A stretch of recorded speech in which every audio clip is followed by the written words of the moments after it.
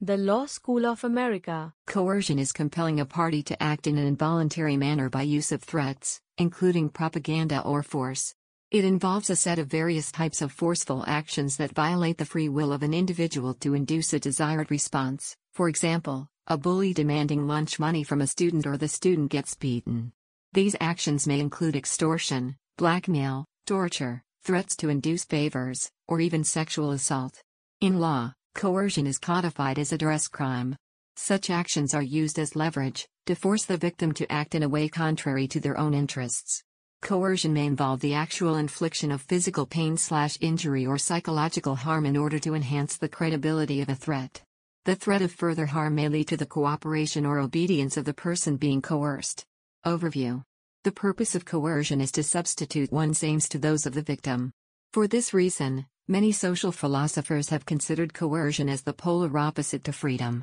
Various forms of coercion are distinguished, first on the basis of the kind of injury threatened, second according to its aims and scope, and finally according to its effects, from which its legal, social, and ethical implications mostly depend. Physical. Physical coercion is the most commonly considered form of coercion, where the content of the conditional threat is the use of force against a victim, their relatives or property. An often used example is putting a gun to someone's head, at gunpoint, or putting a knife under the throat, at knife point or cutthroat, to compel action under the threat that non-compliance may result in the attacker harming or even killing the victim. These are so common that they are also used as metaphors for other forms of coercion. Armed forces in many countries use firing squads to maintain discipline and intimidate the masses, or opposition, into submission or silent compliance. However, there also are non-physical forms of coercion, where the threatened injury does not immediately imply the use of force.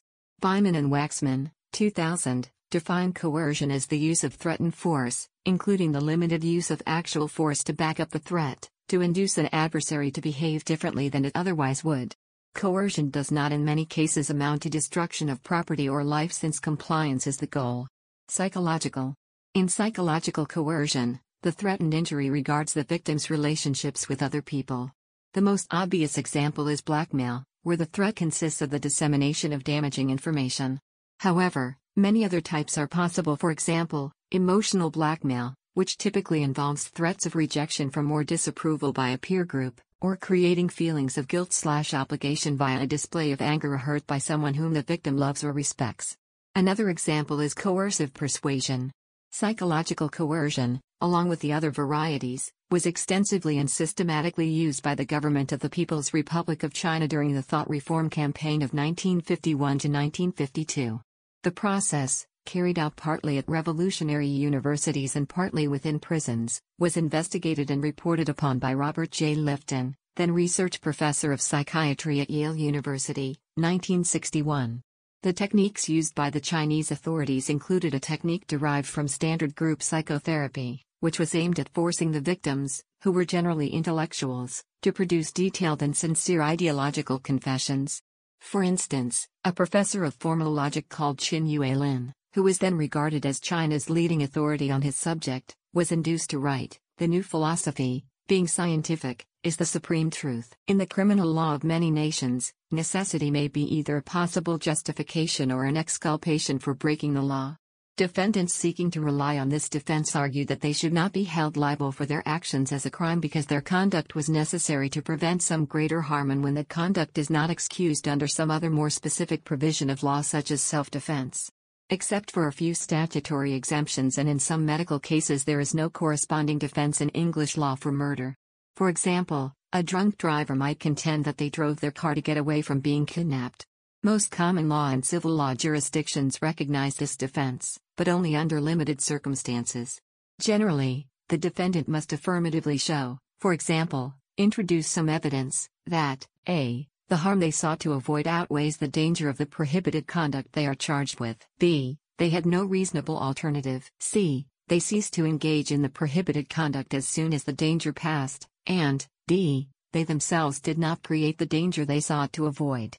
Thus, with the drunk driver example cited above, the necessity defense will not be recognized if the defendant drove further than was reasonably necessary to get away from the kidnapper, or if some other reasonable alternative was available to them. General discussion. As a matter of political expediency, states usually allow some classes of person to be excused from liability when they are engaged in socially useful functions but intentionally cause injury, loss or damage. For example, the fire services and other civil defense organizations have a general duty to keep the community safe from harm. If a fire or flood is threatening to spread out of control, it may be reasonably necessary to destroy other property to form a fire break, or to trespass on land to throw up mounds of earth to prevent the water from spreading. These examples have the common feature of individuals intentionally breaking the law because they believe it to be urgently necessary to protect others from harm, but some states distinguish between a response to a crisis arising from an entirely natural cause, an inanimate force of nature, for example, a fire from a lightning strike or rain from a storm, and a response to an entirely human crisis. Thus, parents who lack the financial means to feed their children cannot use necessity as a defense if they steal food. The existence of welfare benefits and strategies other than self-help defeat the claim of an urgent necessity that cannot be avoided in any way other than by breaking the law. Further, some states apply a test of proportionality. So the defense would only be allowed where the degree of harm actually caused was a reasonably proportionate response to the degree of harm threatened. This is a legal form of cost-benefit analysis. Specific jurisdictions. International law. Customary international law. Under international law, an obligation of customary international law or an obligation granted under a bilateral investment treaty may be suspended under the doctrine of necessity. It is an exception from illegality and in certain cases even as an exception from responsibility. See Continental Casualty Company v. Argentine Republic, ICSID case no ARB/03/09. In order to invoke the doctrine of necessity. 1. The invoking state must not have contributed to the state of necessity. 2. Actions taken were the only way to safeguard an essential interest from grave and impending danger. United States. Necessity as a defense to criminal acts conducted to meet political ends was rejected in the case of United States v. Schoon.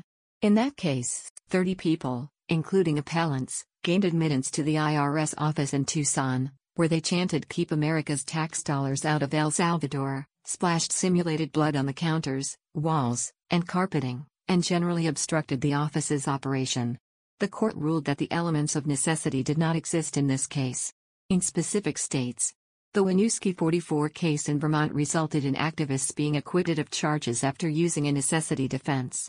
Canada.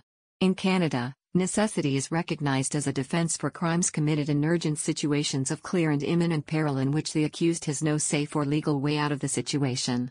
3 requirements for defense of necessity: 1. Urgent situation of imminent peril or danger. 2. No reasonable legal alternative. 3. Proportionality between harm inflicted and harm avoided. The first and second elements are evaluated on the modified objective standard. The third element is evaluated on a purely objective standard.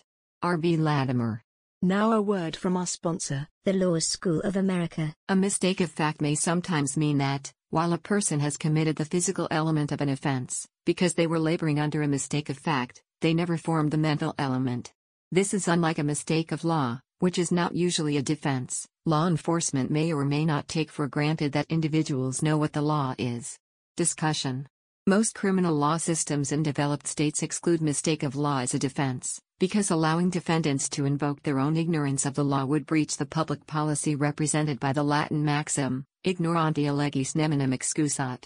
But someone operating under a mistake of fact will not generally be liable, because, although the defendant has committed the actus reus of the offense, the defendant may honestly believe in a set of facts that would prevent him or her from forming the requisite mens rea required to constitute the crime. For example, a defendant goes into a supermarket and places 8 items in a basket which is presented to the cashier for payment in the usual way. Both honestly believe that all 8 items have been scanned, and the defendant pays the sum shown on the bill. A store detective, however, notices that a mistake was made by the cashier so that only 7 items were priced. This detective arrests the defendant after leaving the store.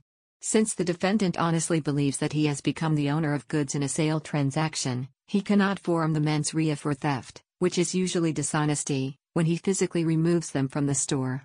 There is a complex question as to whether the defense of mistake applies to crimes that do not specify a mental element, such as strict liability offenses and manslaughter by criminal negligence. In Australia, The High Court's 2005 ruling in R.V. Lavender prevents the use of any reasonable mistake of fact defense in cases of involuntary manslaughter. However, the defense of mistake is available to offenses of strict liability such as drunk driving, CDPP Bone NSWSC 1239. And it is the very availability of the defense of mistake that distinguishes between offenses of strict and absolute liability. Mistake of fact is unavailable in respect to absolute liability offenses. Canada. The leading Supreme Court of Canada case on the mistaken belief is R.V. Park, in which it was held that even unreasonable beliefs must be left to a jury to consider. The issue in most states is the extent to which the test of belief should be subjective or objective. England and Wales. Mistake of fact. Mistake of fact may be a defense in criminal law if it is genuine, whether or not it is reasonable. In DPP v. Morgan, an RAF officer told 3 other officers to have sex with his wife, and that she would pretend to refuse just to be stimulating. They pleaded mistake, and the jury did not believe them. The House of Lords held that the judge had wrongly directed the jury that the mistake must be a reasonable one. The correct legal test was whether the defendants had honestly believed the wife was consenting, not whether they reasonably believed this. However, on the facts, the House of Lords held the conviction was nonetheless safe despite the misdirection. R.V. Williams, Gladstone, confirmed the principle stated in Morgan that a belief that a certain set of facts are true does not need to be reasonable to operate under the defense of mistake. It merely needs to be genuine. However, the reasonableness of that belief is material in the jury deciding whether the defendant had actually held that belief. An exception to this appears to be bigamy. The Sexual Offences Act 2003 has introduced a hybrid test of reasonable belief as to consent. The defendant must now be seen to have taken steps to ascertain clearly whether the victim was consenting in all the circumstances. This abolishes the defense of a genuine though unreasonably mistaken belief as to the consent. Mistake of law. Mistakes about the criminal law. It is not a defense that the defendant held an honest and reasonable belief that what he was doing was not criminal. Where the defendant is a foreigner, and the offense is not criminal in his own country, the fact of such a belief is still not a defense. It is not a defense that the defendant believed that he would not be prosecuted for what he was doing. Offenses created by statutory instruments. Section 3(2) of the Statutory Instruments Act 1946 provides, in any proceedings against any person for an offense consisting of a contravention of any such statutory instrument, it shall be a defense to prove that the instrument had not been issued by His Majesty's stationary office at the date of the alleged contravention unless it is proved that at that date reasonable steps had been taken for the purpose of bringing the purport of the instrument to the notice of the public, or of persons likely to be affected by it, or of the person charged. Words in brackets inserted by Section 11A of the Statutory Instruments, Production and Sale, Act 1996, as read with Section 1(2). Mistakes about the civil law. A mistake about the civil law may have the effect of negativing the mens rea for an offense. The Law School of America. The content used in the podcast is licensed by the Wikimedia Foundation Incorporated under a Creative Commons Attribution, Share Alike license. The text has been modified for audio. The content of these podcasts is for informational purposes only and do not constitute professional advice. These podcasts are not associated with the Wikimedia Foundation in any context. The Law School of America.